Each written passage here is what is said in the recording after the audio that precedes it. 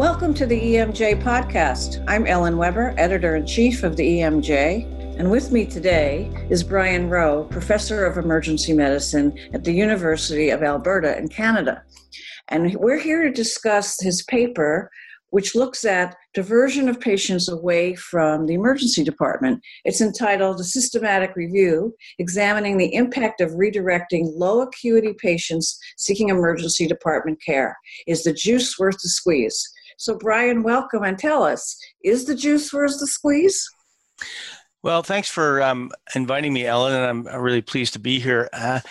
Like a good McMaster graduate, I would say it all depends. When we did this research project, we were looking for high-quality evidence to determine the efficacy, effectiveness, and safety of diversion from the EMS field and from the emergency department. And what we found was really a lot of information that was poor quality. And when we put it together, we really weren't sure that the efforts involved in doing the diversions were worth all of that cost and time and surveillance.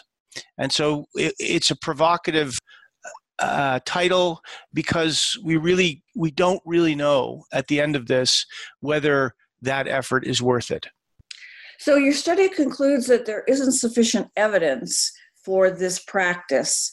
Do you have a sense of whether the problem is that the studies aren't well done or that this just isn't an effective way of controlling volume in the ED? Well, I think it's a little bit of both. The quality of the evidence is not spectacular.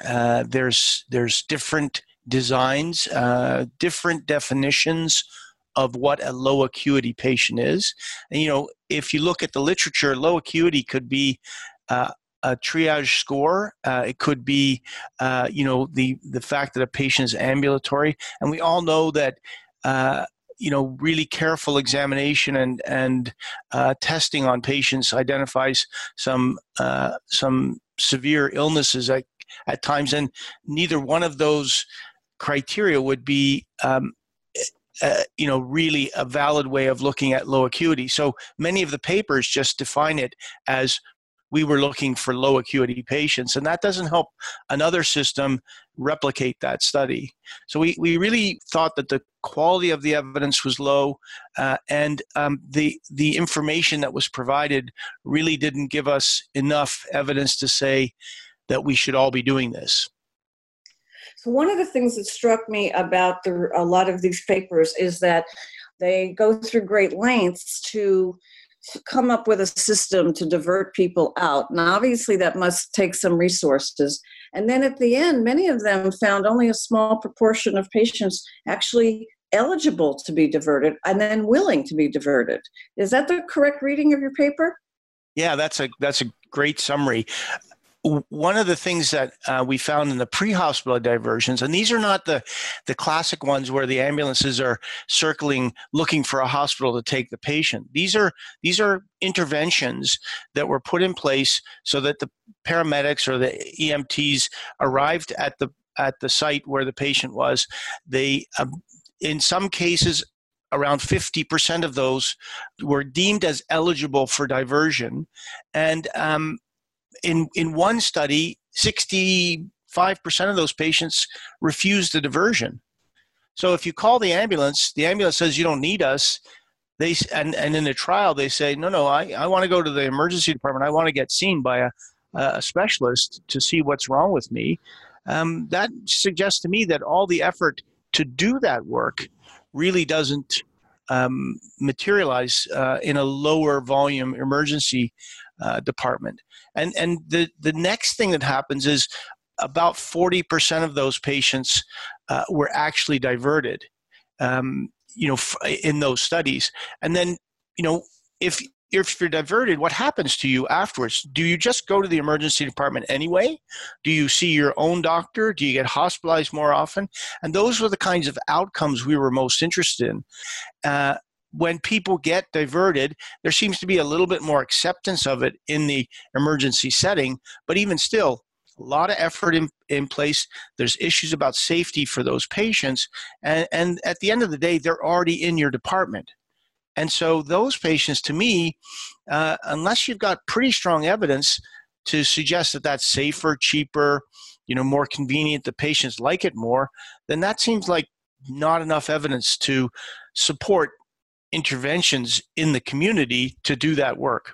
And to assume that every emergency department sees the same kind of patients is wrong. And so the interventions for each individual emergency department will be unique. So you're an emergency physician, and I'm sure you're experiencing, like the rest of us, increasing numbers of patients. First question is, should we be sending them somewhere else, or should we just accept this? And if we do feel like we're getting too busy, what is the alternative?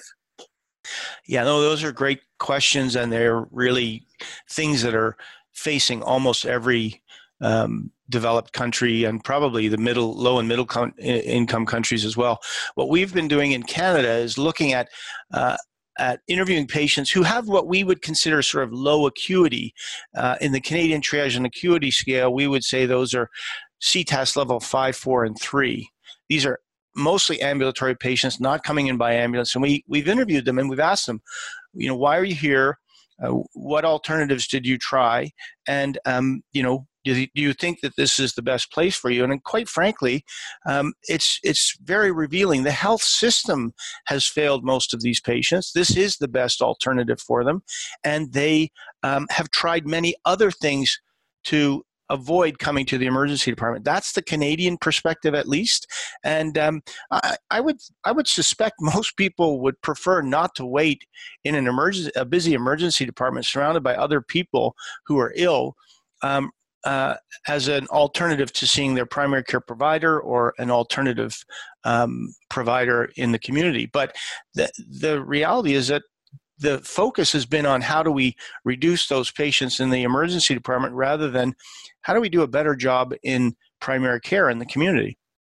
I think that's a really good point, and something, frankly, Brian, you and I are in 100% agreement on this. And people come to the emergency department because, one, there's not an alternative that they can think of, and two, that there's also data in your country, my country, and all over the world that they trust us.